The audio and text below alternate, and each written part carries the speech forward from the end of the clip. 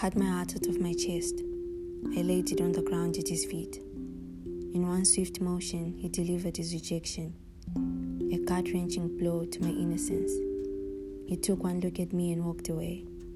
My cries flowed down my frame, down to the earth. They watered the grass and gave it life. The summer wind dried my eyes, but nothing could cure the pain in my heart. It coursed violently through my veins, poisoning everything it touched, changing my very nature, my true character, into one of utter bitterness and soul-crushing anger. I carried it with me for a while. I could not shake it off. Until another introduced his love and warmth into my bloodstream, curing the disease and destroying the anger. He reminded me of myself, the one I truly am, the one that was stolen away from me when my heart died.